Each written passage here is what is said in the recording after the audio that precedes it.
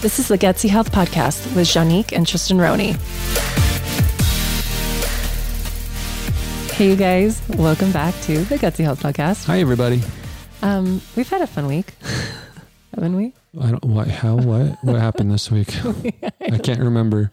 We launched our membership. Oh, yeah. Only that thing that wasn't that 2 weeks ago? Well, we launched it. This is like the first week of like people being active, and we interviewed, which was unfreaking believable. So you guys in the membership, we interview people, we interview experts as well. We interview other members because a lot of these members joining have been on health journeys for ages. Long time. Well, and what was really amazing with was we were supposed to just talk about how she reversed her migraines. We spoke about how she got rid of like her too many to count cysts on her thyroid. Wow. And how she took because her two, maybe I shouldn't announce this, but anyways, she is now fertile. So whereas before, how do I even say that subtly? I think it's too late. I think it's way too late. If you're listening, I am really sorry. I hope your family's not listening. But her first two pregnancies were IVF and like really rough. And then she literally announced while we were doing the live that she is currently pregnant without any hormone therapies whatsoever. So migraines, infertility, Hashimoto's, like she healed that. All that from a week of the membership? No. Wow. No, holy guys. cow, you guys. No. But what she was saying was she had been spending about a decade. And here's the thing. Here's the key. It takes time. It does. Right? And that's what we talk to members about all the time is healing takes time. She reversed all of those things and it took 10 years. Like the migraines went first and then it was the Hashimoto's and then it was the infertility, So when people come to us and they're like, well, what is it going to take? And it's like, well, how much time do you have? Because sometimes like thyroid disorders can take, 2 years. Right. Minimum. So I don't know. Are you allowed to spoil that for all of our listeners here? What were some of the secrets that she did? Is it basically the stuff that we already talk about? We talk about it a lot. Yeah. It's nutrition. Really. It's her finding her food triggers. Even, and one thing that she did was, she took her blood sugar like 4 times a day. And she saw from like her blood glucose spiking what was causing inflammation. Yeah. That's awesome. And that takes so much discipline, by the way. So much. Well, healing takes a lot of discipline, right? It does. That's true. It can. And so, but when you're motivated, she was non-functional. Like migraines will put you out. Right. And so she was finding that even eating like sweet potatoes, her blood sugar would go through the roof.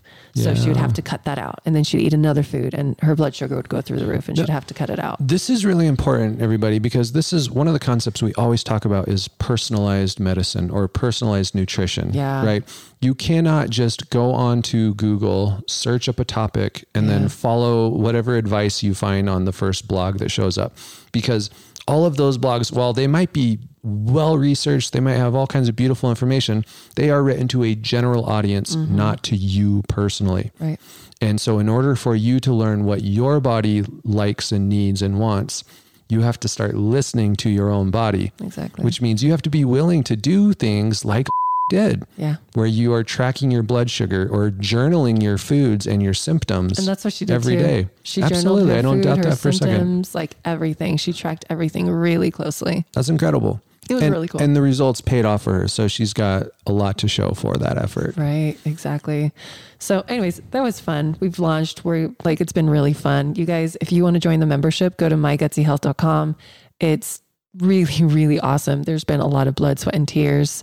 If you join, don't get overwhelmed because you'll feel like you're being hit with like a massive wave of information. You just take it slow, download it, put it in a binder, and come back to it when you're ready.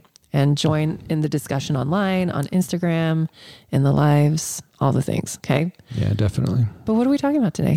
We are talking about Antinutrients. Oh my gosh. This is like I wouldn't say one of the worst topics, but it's Why? very controversial. All right. So here's why we're talking about this, because a couple weeks back, we brought Cecilia onto the show and we talked about anti-nutrient, which was phytic acid, right? Phytates.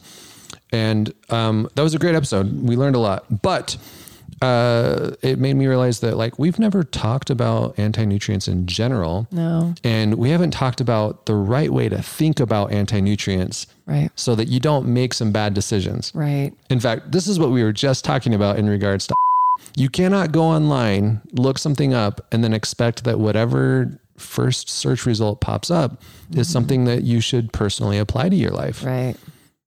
Exactly. So let's get into it. What is an anti-nutrient? Tell us, Tristan. Okay. I guess I will tell us. Yes, you will. An anti-nutrient, I don't know. I think the technical definition is that it blocks absorption of other nutrients. Right. Right. Maybe a more applicable definition though would be it's something binder. Found in foods, usually plants, that causes problems in the body sometimes. Yeah. Sometimes, not all the time. That's the key. Right. Sometimes is the key. Well, and what are some factors that can inhibit or not make it an issue when you're eating anti-nutrients? Well, probably how well your body is doing overall, for starters.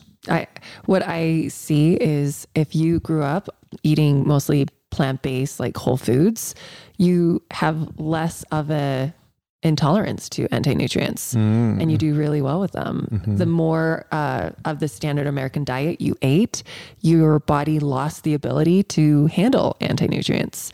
And so it can along with nutrients. Exactly. Along with just digestion in general, you know, because your body is so used to, and I say this a lot, what you feed breeds, and I'm referring to gut biome. So when you are feeding your gut biome simple carbs, that's what you're breeding. And so you have this massive flora that just digests really starchy foods. So when you start bringing in complex carbs, like vegetables, your gut flora is like, what are you doing to me? Right. Right. And so people that go from the standard American diet to whole foods, it can sometimes be a really rough transition. Yeah. Which is why I always say, like, when you're starting, cook 90% of your veggies, cook, saute, bake them, you know, whatever it takes to break down that fiber to help release the anti-nutrients. So does cooking destroy all the anti-nutrients in all the food? It will lessen it. Probably immensely. Depends on which foods, right? Exactly. Soaking helps too, as we spoke about in the phytic acid episode. So soak it, you know, but anyways, this is the thing is people want to talk about anti-nutrients and they're like, oh, they're so bad. And it's like, well, it depends on the person. Right. So don't throw the baby out with the bathwater. Yeah. And in fact, I want to talk more about that toward the end, but first I want to help people know what exactly these things are so that they even know what we're talking about here. Yeah. Because there's a decent chance that you listening right now have never even heard of the word anti-nutrient, but you've probably heard of some of the anti-nutrients that we're going to talk about today. So let's get into those. Let's do it. And maybe let's just start with the one we've already covered so we can briefly recover it, which is the phytic acid. Yeah. Right. Phytic acid is, it tends to bind to minerals, particularly calcium, magnesium, iron, copper, zinc, you know, just the most important ones in our bodies. Yeah. So in susceptible people, eating foods with phytic acid can cause some major mineral deficiencies, which will then wreak havoc in all sorts of different ways throughout your body. Well, what we also spoke about with Cecilia is because it can bind to iron, like you said, but if you are mostly plant-based, that's more of an issue because of is it non-heme or heme iron? In plants, it's non-heme. And then, so it's more of an issue with non-heme, but if you're eating, you know, some animal protein with iron, which is heme iron, then it's not as big of an issue. Right. So another principle, I'm going to do a little spoiler here. One of the main principles that we're going to try to drive home here today is that eating a variety of healthy whole foods can save you from a whole long list of potential problems. Definitely. A lot of issues show up for people because they pick, you know, a dozen foods, if that, and they just do those foods over and over and over and over and over and over again. And that can lead to some imbalances like we might see here with the phytic acid. Now, you tend to get phytic acid from nuts, seeds, and grains primarily.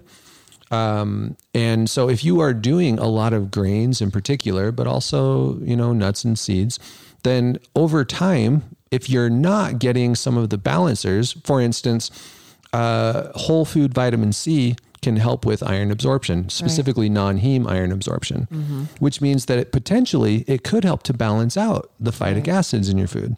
But if you're not getting a lot of whole food vitamin C, then you have that imbalance show up. Right. Right. So that's phytic acid. Is there anything else we need to say about it? Because I feel like if you want that, go listen to the episode. Yeah. Right. But the next one I want to talk about are lectins, because that's another one that a lot of people have probably heard about. In fact, that may be the most famous anti-nutrient right now. Yep. Maybe, right? And lectins are found a lot in beans. What do they do? What's the problem with lectins? So lectins it's basically Mother Nature's preservative. And so it helps to preserve the beans and the seeds and the nuts. And basically it's just harder to digest. I mean, who has anyone tried to eat a raw bean? You know, like it's almost impossible. Well, so I feel like we talked about this at one point, but there was a radio show, I think in Japan back in the day. It's been like 20 years. I don't remember exactly. Pardon me for butchering the details on this, but they were doing this. It was like a weight loss challenge where you ate white bean powder. Oh gosh. Do you remember us talking about this? No, I don't. And so like they were telling all these people, oh yeah, if you create white bean powder by basically blending up these white beans, navy beans maybe, and the powder will help you lose weight. As it turns out, I think someone ended up dying from this. Oh my gosh. Because they were getting such a concentrated source of lectins. Wow. From this white bean powder.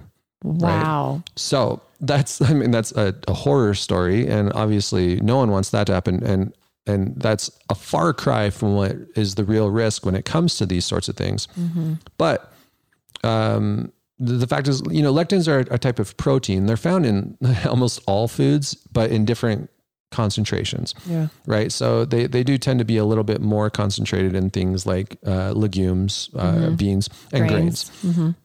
So the kind of the gist of the anti-nutrient aspect of them, and they may not even be a true anti-nutrient. I don't know. I don't know if there's like an official categorization, but they increase gut permeability. Yeah. Is that a pretty good characterization of the problem? Yeah. And what like to make that more simplified is it's like sandpaper on your gut, basically. Yeah. So gut permeability just might feel like a buzzword to some people. So, so let's describe what that means. That means that it's essentially causing the gaps between the cells in your intestines to get larger. Right.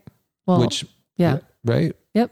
And that means that things that are supposed to stay in your intestines can get out of your intestines into your bloodstream. And what happens when foreign proteins get into your bloodstream? It triggers your immune system. Your immune system loses its mind. Yeah. And it says, we're never letting that happen again. Well, or it even says like, you're not supposed to be here. Definitely. Like, why are you here in the bloodstream? Mm-hmm. Like, we're going to do something about this. Mm-hmm. And then they attack that and proteins similar to that. Right. So they start producing antibodies against those proteins. Yeah. And then suddenly you have yourself a food sensitivity. Yep. Because every time you eat, your body says, I recognize that protein. Yep. And then you get an immune flare up. Yep. But it can also drive autoimmune disease. Yeah. So what's the takeaway from this? So, but lectins, they don't have to be such a bad villain because you can soak them, rinse them really well, and then cook them really well. And so who is that doctor that wrote the Dr. Gundry? Yeah. Mm-hmm. He says to cook your high lectin foods in a pressure cooker. So he doesn't say to avoid lectins altogether? No, I think he says to soak them and then, be mindful if you have a high intolerance, but soak them really well and then cook them in an Instapot. Oh, that's right. And he also sells an anti-lectin supplement. Oh, he does? Mm-hmm. Oh. I wish I could remember what it's called, but so you're supposed to take it at meals when you're having lectins and it blocks the lectins. Cool. So that they can't destroy your gut, so apparently. Fancy. Yeah. These products people come out with. Well, it's an interesting business model, right? Yeah. You first popularize a bad guy and then you sell the hero that's going to kill the bad guy. Right. But that's not to say that Dr. Gundry was wrong. I think that millions of people, or at least many thousands of people, have found huge relief from gut issues and autoimmune issues by following his advice. Mm-hmm. Exactly. So it's great. But once again, the takeaway is not that you have to cut out all legumes. No. or necessarily all grains. They are super high in so many vitamins and minerals, B vitamins. I mean, they're wonderful. And lectins actually have like anti-cancerous properties too. Didn't you tell me that? I don't know. I might have, but I don't remember that. they have some good benefits if you can digest them. So absolutely. So what do you need to do? Get your inflammation down and get your gut biome really hardy and, be able to digest them, hopefully, or soak and cook them in an Instapot. And if that is still too much, then leave them out of your diet for a little bit until you heal up. Yeah. And that's really, I think that's the most important thing is that if you're having major digestive issues, then this is a potential pathway to look down. Yeah. Right. It's one of the many options that you can consider in healing. So if your diet happens to be very high in lectin containing foods, the legumes and the grains primarily, and you have these big digestive issues, see what happens if you go off of them for a few weeks. Yep. You'll be fine. I promise there's lots of other good foods out there you can do in the meantime. But if you notice a massive improvement in your digestive health during that time, maybe it's the lectins. Yeah. Right. There you go. Okay. Next one.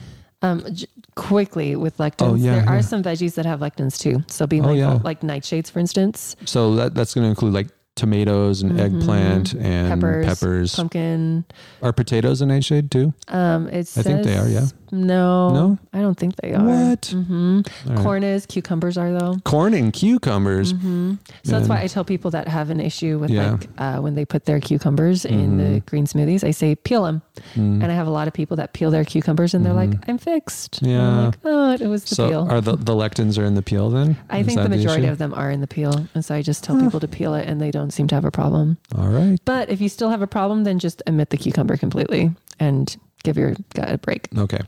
So, can I talk about the next one now? Yeah. Can we move? Okay. So the next one I want to talk about this is a fun one. It's the glucosinolates, also known as the goitrogens. Goitrogens. That's a big one that people keep bringing up because a goitrogen is basically a molecule, a substance that blocks iodine absorption.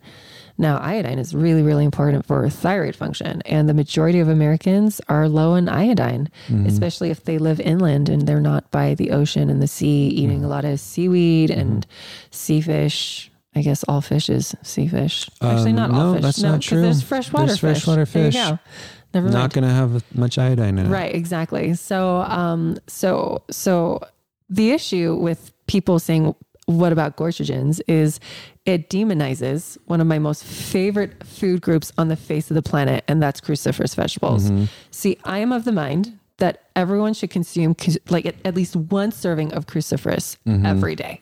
Yep, if your body can handle it. Now, what is a cruciferous vegetable? It's broccoli, cauliflower, cabbage, Brussels sprouts, kale, bok choy. Bok choy. Asparagus, I think, right? No, are you sure? I'm pretty sure. Then what is it? I've always wondered what category.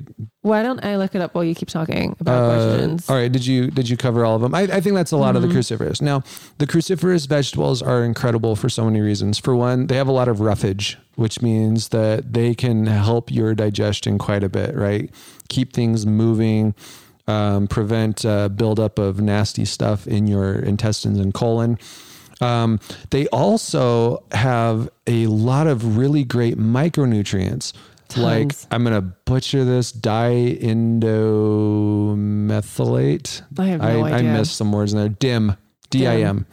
And that's really great for sex hormones, estrogen. Right. So if you are estrogen dominant, which puts you at risk for certain types of cancer and other issues, then DIM, can help to clear that estrogen, which for a lot of women in particular is just a huge lifesaver. Yep. Especially if you've been living off the standard American diet.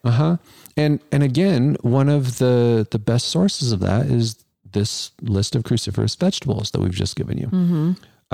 They also contain something called sulforaphane. Yeah, which is fantastic. Now, you've done a whole bunch of hair analyses, and how often does sulforaphane come up as like an antioxidant that people are really needing more of? So much. Quite a bit. Sulforaphane's an antioxidant, among other things. Yep. It helps protect your cells and specifically your mitochondria so that they can continue functioning well. Exactly. Cruciferous vegetables, guys, are just wonderful. They are all they're so good for your gut biome. Everything. Just, I can't not love them enough. But they are goitrogens. They do block iodine uptake in high enough doses, keep going. Sorry. Which is the reason why we often, it seems like every week someone is coming to us saying, why do you have so many cruciferous vegetables in your recipes? Because we love them. They're goitrogens and I have Hashimoto's, so I can't touch that. Right. And our response is usually, are you sure you can't touch that? Right. Are you saying that because of personal experience or because you read about goitrogens somewhere on the internet? Right. Or you saw it on Instagram and now you've just cut out that whole food group. Right. Trying to avoid the problem. Which is very tragic. Now, here's a great way to avoid the problem. You cook, you bake, you steam, you saute your cruciferous vegetables. And that does it. And it does most of it. Yeah. Wow. And so think about this. How many people have eaten raw broccoli and they've either burped up broccoli all day long or they were extremely gassy at the end of the day? Okay. So when I'm working at the clinic on days when I'm in the clinic, you get that tray, that veggie tray. It's a bag. Okay. But it's broccoli and cauliflower and carrots, right? And sometimes I'll get some guacamole, and that's basically my meal for the day. And it's fantastic. I love it. But it tears you up. I can tell you by the end of the day, if I haven't remembered all of my digestive stuff that day, I'm going to be a little bit gassy. Yeah. I am. Exactly. Because those raw cruciferous, they can be challenging for a lot of people. Very few people that I know of and clients that I know of can digest cruciferous vegetables raw. Very few. And the further we get in, I guess, years, the less people are able to digest, period. Are you saying the older we get? Well, I mean, the further we get down the standard American diet timeline is what I mean. So as we have fourth generation standard American diet eaters, they become even less likely to be able to handle the raw stuff. Think about it this way. I mean, and maybe this is just my little narrow view of the world, but 15 years ago, how many raw foodists were there? Thriving. A lot. Thriving. They were doing great. Yeah. And now, so many people I tried raw food and it killed me. It almost killed me. I almost died. I felt like I was dying. And and I feel like people are not able to consume raw food. I think it's becoming less and less and less. And again, it's the training of the gut biome. It's the training of the digestive tract. We have trained our gut biome and our GI tract to metabolize the standard American diet. Therefore, that's all we're doing. And when you throw in complex carbs goitrogens and cruciferous vegetables, the gut is like, what the heck did you just give me? A brick? Right. So you have to practice it. It's like, not training to run a marathon. And then you run a marathon the next day and you feel like you're dying. Right. The gut biome is the same. Yeah. So another thing to keep in mind with the goitrogens is that the body is really, really efficient at recycling iodine.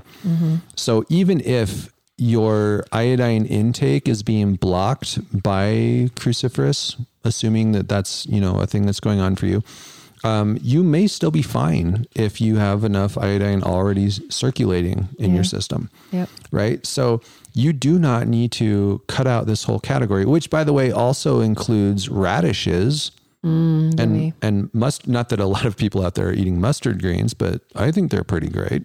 Mustard greens? Yeah. They're disgusting. What? But they're so good for you. I'm not. They're very bitter. Don't put them in your smoothies. They're really bitter. But anyways, that's our thing with goitrogens. It's a really hard word. Just take more iodine if you are concerned about that. Cook your cruciferous vegetables, guys.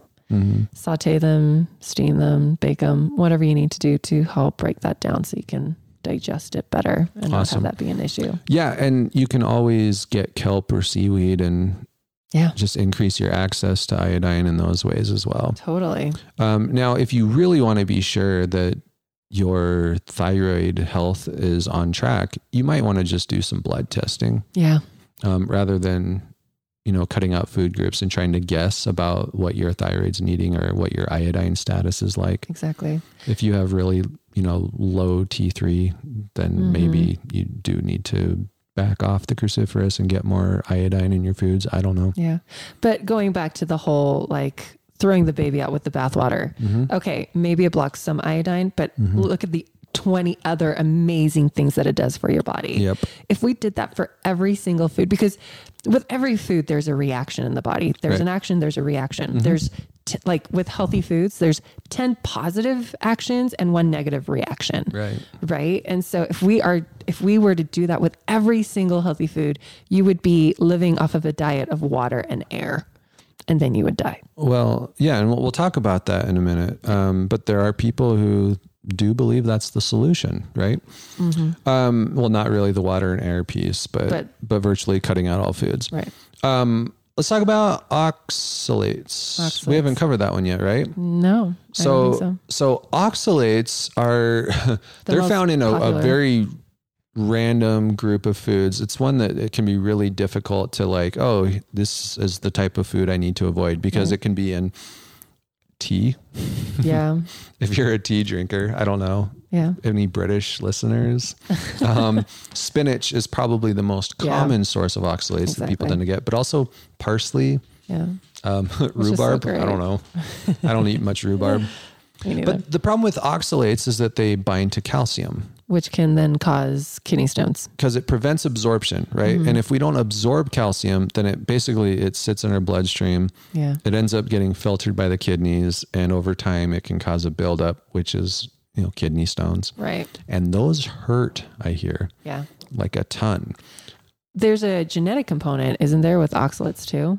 Well, I think with all of these things, there's probably some genetic weaknesses that make people more prone to suffering from these types of things.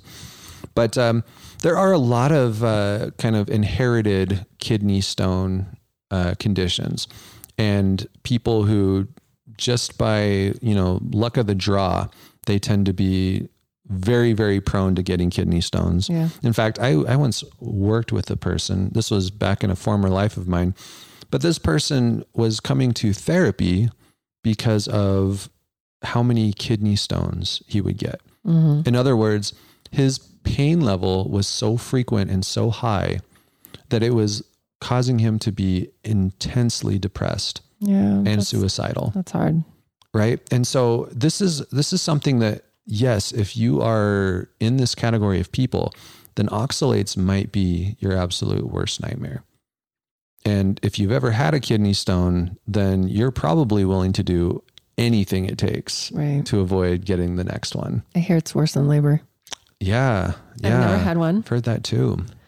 But if you are doing like green smoothies, for instance, and you're pumping it with spinach and you're having like weird health issues, that could be one, because a lot of like high oxalate foods, I think it's like 120, I don't know what the measure unit is, but then spinach is like 600, so it's pretty significantly high. So if you are having issues like metabolizing your smoothies or getting really tired after them or having strange reactions to your green smoothies, cut out the spinach for a little bit and see how you do, because that might be the thing. Yeah. I mean, but it's not just spinach, right? If you do have an oxalates thing, then you've got to watch out for almonds and cashews and beets and baked potato skins. Yeah. What else? Cocoa powder is on that list. Yes. I mean, you're going to have a hard time. Raspberries have it for some reason, right? So you're going to have to be really careful. I don't think that there's even full agreement on what the high oxalate foods is even. And this is an issue with a lot of the anti-nutrients, that there's not a kind of a set list of, oh, here's all the foods and they're how much of this anti-nutrient they contain. Yeah. So you have to play around with it, right? You have to test things, try removing different groups of food out and see if you notice an improvement. If you do, then great. Stay off of those things until your body heals up some more. Exactly. But don't stay off of these things forever. Yeah. Because we already know that spinach has all kinds of incredible benefits to it. Right. And beets could be the thing that saves your gallbladder. Right. So you don't want to cut that out forever. Or beet greens. And cocoa powder. I mean, come on, guys. Chocolate. You don't want to, come on. Right. Don't. This is us telling you on our health podcast to not give up chocolate. Just make sure it's dark. That's all. Minimal sugar. That's right. Exactly.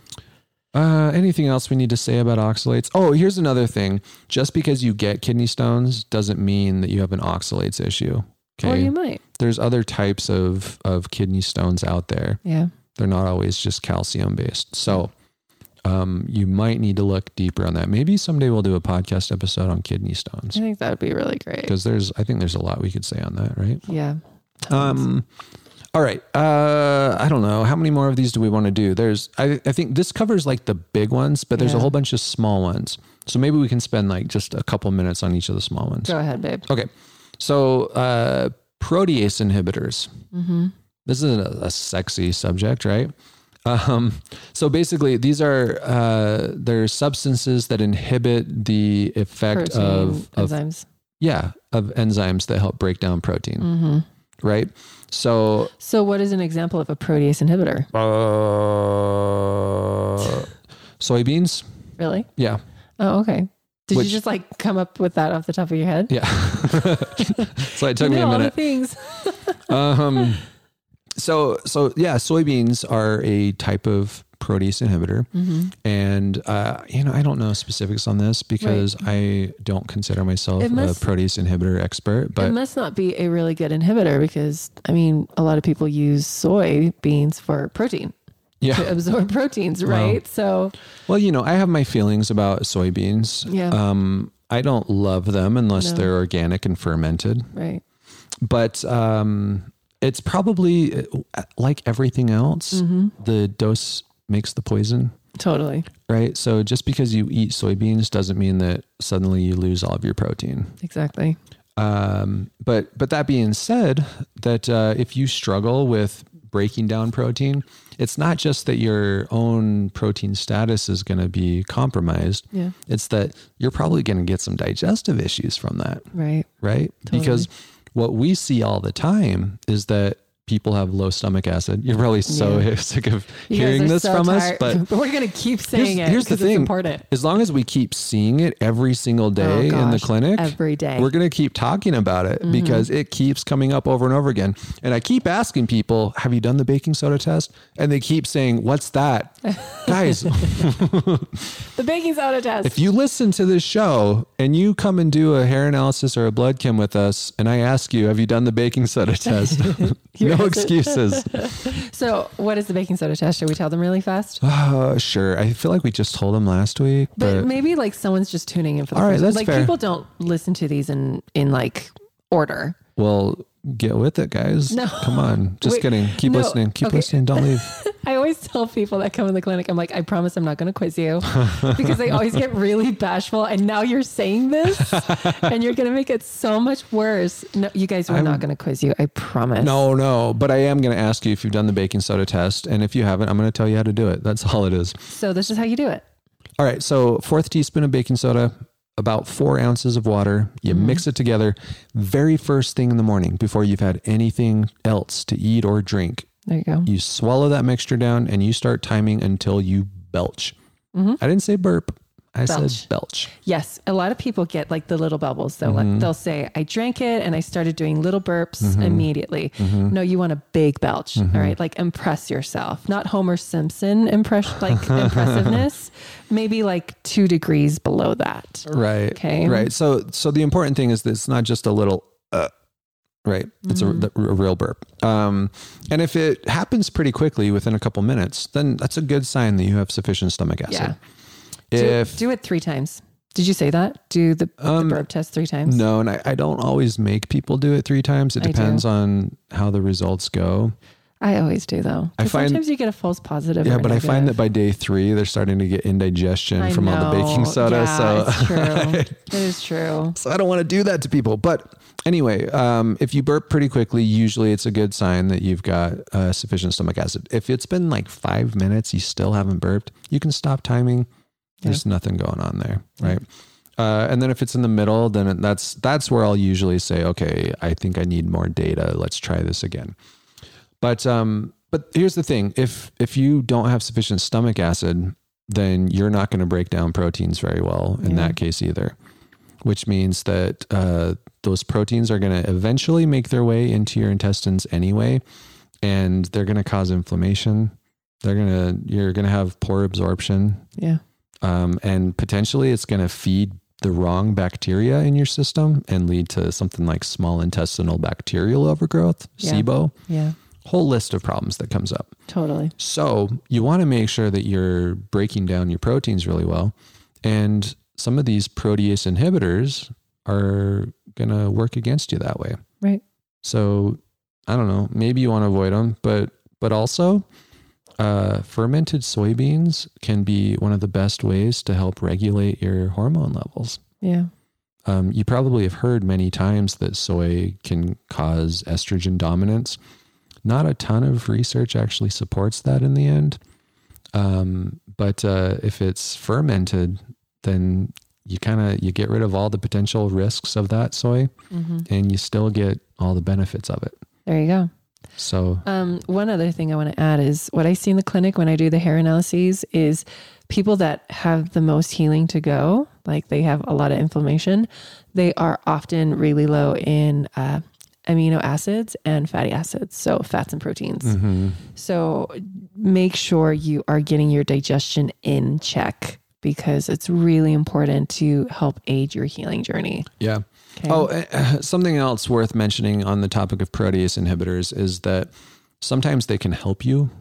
In fact, I think it's a whole class of drugs that is protease inhibitors that they're basically antivirals. Yeah. Because viruses need protease in order to do their replication. Oh, they do? Mm-hmm.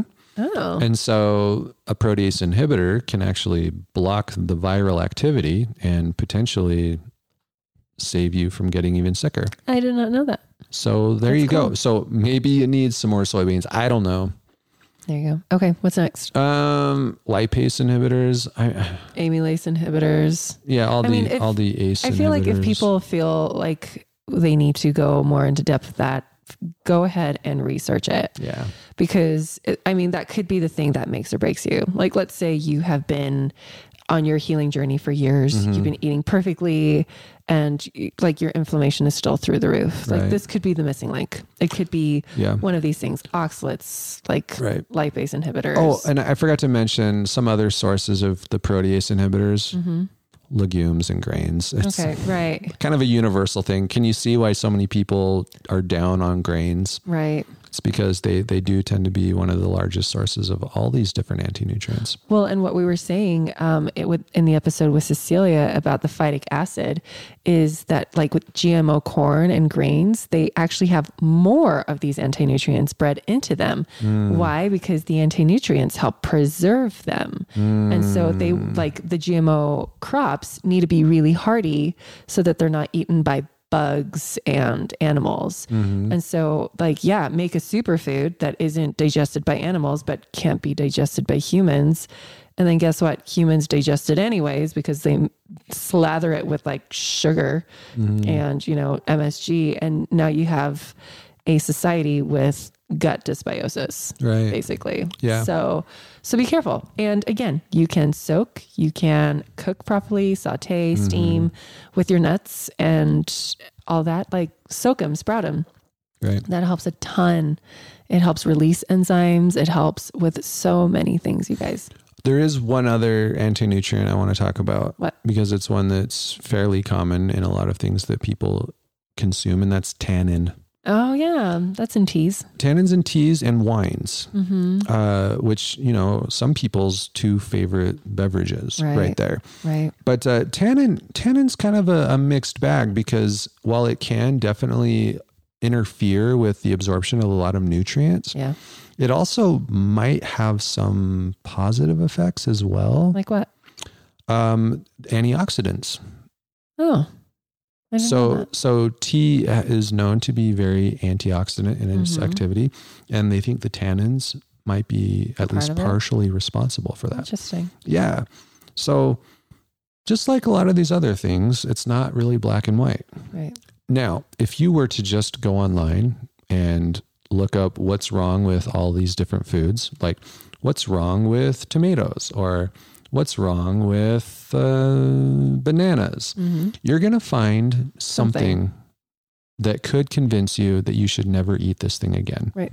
And this is what we see all the time, where people are like, oh, I can't touch that because it does A, B, and C, terrible things. Yep. And if you do enough of that, your list gets so long that there is literally nothing left. Right. And that leads us basically your list of restrictions gets so long. And so at that point you have two options. You can do option A, which is to basically go on the carnivore diet, because that would be virtually the only diet that would help you avoid all possible anti-nutrients. Right. And chances are that there's one in there too that I just don't know about. Right. And now, to be fair, there are a lot of people who claim that the carnivore diet has changed their lives for the better, that they were just tons of people completely unfunctional and unable to do anything until they went carnivore. And now their energy levels are better. Their digestion is great. Their brain is clear. They've never been happier. Yeah. However, we also don't know any 80-year-old carnivores that have been doing this since they were 20. Exactly. Because it hasn't been a thing for that long. I always see the carnivore diet to be like a stepping stone of like stepping away from inflammation, letting the inflammation die down, and then you can slowly start reincorporating vegetables again. Yeah. Because you know how I said earlier in the episode, like the higher your well, did I say this or did I say it on Instagram? I might've said it on Instagram. Like the longer you've been inflamed, the less foods you can consume. Right. Like the less ability to digest it that you have. Sure. So therefore people that are so far down the inflammation road, they have to go on the carnivore diet because they can't tolerate anything else ever again. Or at least that's what they've told themselves. Right. But long before we had the carnivore diet, we had the elemental diet, which is kind of the same thing, except for a slightly different approach to it, where you're kind of consuming some very basic foods. They're more like shakes, I guess, drinks. Yeah. And they're supplying enough to keep you alive, but none of the extra stuff that could contribute to problems for you. Right. And the point with that is to rest your body enough that it can heal, right? Because if every time you eat, you're re-injuring your digestive tract. Can I give an example? Please. So I always say this in my clinic. You must listen to my consults. So I always say this in my clinic, like, if you break a leg, you go to a doctor, they put you in a cast, and then you're not walking on that thing for 3 months. You're in crutches, you're resting, you are not doing anything, no weight bearing stuff. When your stomach breaks, I can't tell you, don't use your gut for 3 months while it heals, because you will die of starvation. So like you said, every day you digest, you are re-injuring it over and over and over, right? So the reason why we are so passionate about digestive health is because, like, it's the root system to your body. Like when the root system is ill, the tree is ill. All right. So if your root system is sickly, you're going to be sickly. You're going to have a sickly tree. So we have to heal that. But how do we heal that if we have to use something that's already damaged? Right. And so let's talk about that, because the carnivore diet is one option there. But do you believe, Janique, that the carnivore diet is anti-inflammatory? I don't know. I'll be honest. Like, I think it is elemental. It gives the gut a break. Like, because let's say someone's been on the standard American diet for so long that they have completely lost the ability to digest complex carbs. Sure. Then maybe that is something that they have to resort to. Right. So, and I think it's a stepping stone. So it is an extreme elimination diet. Extreme. But is all that beef bringing down inflammation, or is it increasing inflammation? I think it's different for everyone. Yeah. I think it's very individualized, but is it inflammation compared to what other inflammation, like inflammation through the roof that they were already dealing with, you know, like, because the small amount of inflammation with all that beef, you know, high amounts of iron in the colon is not great for the colon. That's the controversy around red meat. But the inflammation that they've already been dealing with over years, potentially decades, is ginormous in comparison to eating more beef. And so you got to pick the lesser of two evils. Right. And I think the lesser of two evils feels like health. Right. Well, yeah, it'll be really fascinating to watch these carnivores in like the next 5 to 10 years to see if they're able to maintain the gains that they've received from it. I hope they do. I really do. But I'm not ready to put myself on something like that and take that risk. Now, other options though, if let's say you are one of those people where it seems like you do respond negatively to every anti-nutrient out there. Every time you eat oxalates, you get a kidney stone. Every time you eat cruciferous, your thyroid explodes. What do you do if you also don't want to go on a carnivore diet? What are the other options out there for people? Are you asking me? Unless you just want me to answer it. That's up to you. I mean, I would say fats. Eat lots of fats. Yeah. What would you say? Well, you know, I've been thinking about this. I think that maybe something like autoimmune paleo. Oh, yeah. Right. Or GAPS diet, the gut and psychology syndrome diet. There's a low histamine. There is the elemental diet. Like if you are in such a bad way, this is usually like, we're talking ulcerative colitis, right? Where you are on the verge of losing your entire colon or something. Then maybe the elemental diet is what it's going to take to heal you up. But all of these options, essentially they're elimination diets, right? They eliminate the most common sources of inflammation and give the body a chance to heal. Yeah. But here's the deal. Too many people misunderstand the purpose of these diets and they treat them as long-term lifestyles. Yeah. And we do not agree with that. Yeah, it's a stepping stone. Our opinion is that it is a stepping stone, which means you use it until you no longer need it. Right. And then you start very carefully transitioning out of it so that you can enjoy the full benefits of all of the amazing whole foods that exist in the world. Right.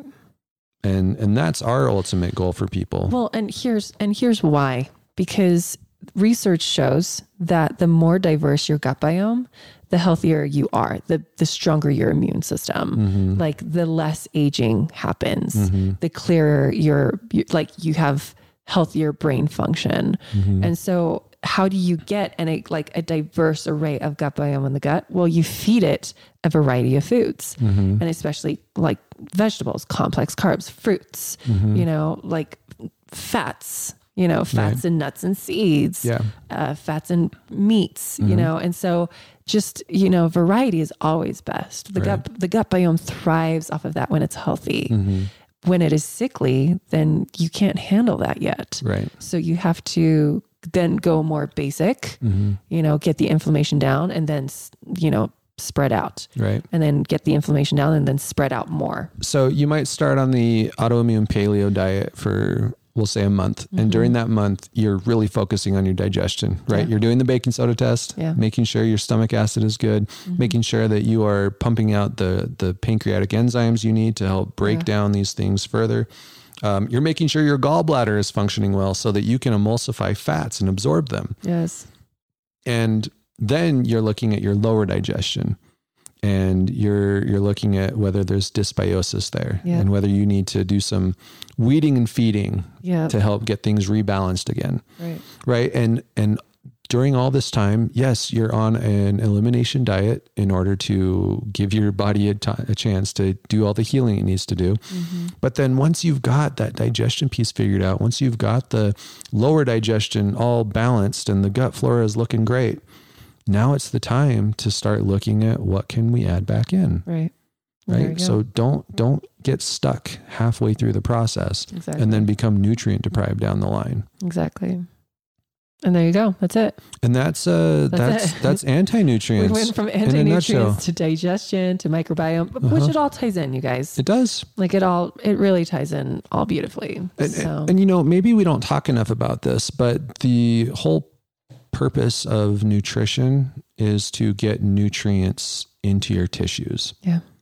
Right? Your cells need specific nutrients to do specific functions. Mm-hmm. And if they get low on any of those nutrients, they're going to have a hard time performing certain functions, which is what leads to disease down the line. Yep.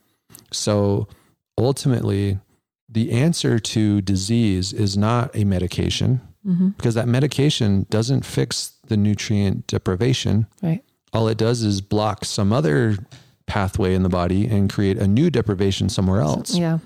So you get rid of the symptom, yay, but then you cause 5 other symptoms. Yep. What we need to have happen is we go back to the source. We figure out where is the current block in the nutrient absorption system, and how do we fix that? Yep. And then suddenly your body has enough nutrients coming in, and it's able to kind of figure out how to do that function again. Yep. And over time, you heal. That's the best thing about the body, is that it has the blueprint. It knows exactly what it needs to do. As soon as you give it all the right pieces and the right environment, it will know how to do that. Yeah, well, the body's the most intelligent thing on the face of the planet. Like it knows its job well. You just have to allow it to have the right nutrients it needs, the right coenzymes to allow it to do its functions. Right. And then it does them. And it does it really well. And that's why we focus on whole foods. If you're eating a variety of whole foods, then you have the best possible chance of a balanced diet where your anti-nutrients are being neutralized by your good nutrients, and everything balances out. There we go. Just the way it's supposed to. There you go. So next time you're listening to some other podcast and they're talking about the evils of XYZ food, remember this episode. And remember the context that they're talking in, that all of those evil things they're saying about this food group, there's a pretty decent chance that it only applies to a limited group of people. Right. And that you may not be in that group, and you may not be the type that needs to eliminate that food. Exactly.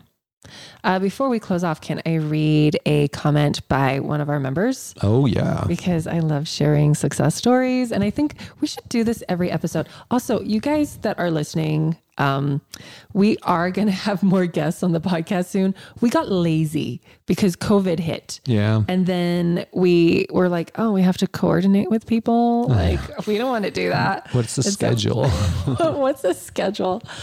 So who is our next guest? She wrote Sacred Cow, and they're coming out with a, is she our next guest? I think so. What's her name? I don't know. You can't just put me on the spot like this. I'm so sorry. It's late at night. It's after midnight here. There's a documentary coming out. Anyways, it's going to be really great, you guys. I can't wait. Actually, so as sad as this sounds, like I've been chasing her since like October, November of last year. Yeah. And she is just incredible. She knows so much stuff about nutrition, and she has seen how meat has been villainized as a way of trying to make the planet healthier, and also the ecosystem healthier. Diana Rogers is her name. My gosh. It's I'm midnight. so sorry it took this long for me to remember it. It's 12:06 a.m., you guys. But anyway, so her argument, and we're going to talk about this with her, but her argument is that it's not the meat. The meat is not the bad guy. It's the sourcing. Right. Exactly. And that applies to both our health and our planet's health. So if we want to heal the world, we don't go vegan. We re-examine our entire food chain. Exactly. From the ground up, from the soil up. Yep. And we do talk about this a lot. We are really big into soil, and it applies here. And actually cows are an important piece of that whole thing. I should say livestock in general, but Anyways, so we'll have her on pretty soon. Yeah, that'll be coming up in a few weeks. Well, I don't know. It might not go live until July. So. Oh yeah, that's right. Because it's going to go live around the time that her book is released. Yep. So yay. Okay, guys, I wanted to read you a comment that one of our members left, and her name is Jasmine. Is it Doolin? Jasmine, you're going to have to tell me. We've spoken a lot online, but not like like voices online. So she said, today I saw my rheumatologist. I still have a lot of fires to put out, but I am putting them out. It was great because every time I see him, he is blown away that I have made faster progress than he has expected. That's awesome. You guys, like when your doctor is impressed, you know, you're doing something right. Today he noted that 3 medications I have to take are 3 that most people complain about, but I have had no negative side effects from them at all. Woo. We both are absolutely sure that all of the progress for my health has come from my change in diet and my effort to manage my stress levels. It made me so thankful to be part of this community that keeps me going strong and putting in the hard work. It's hard at times, but it's certainly worth it.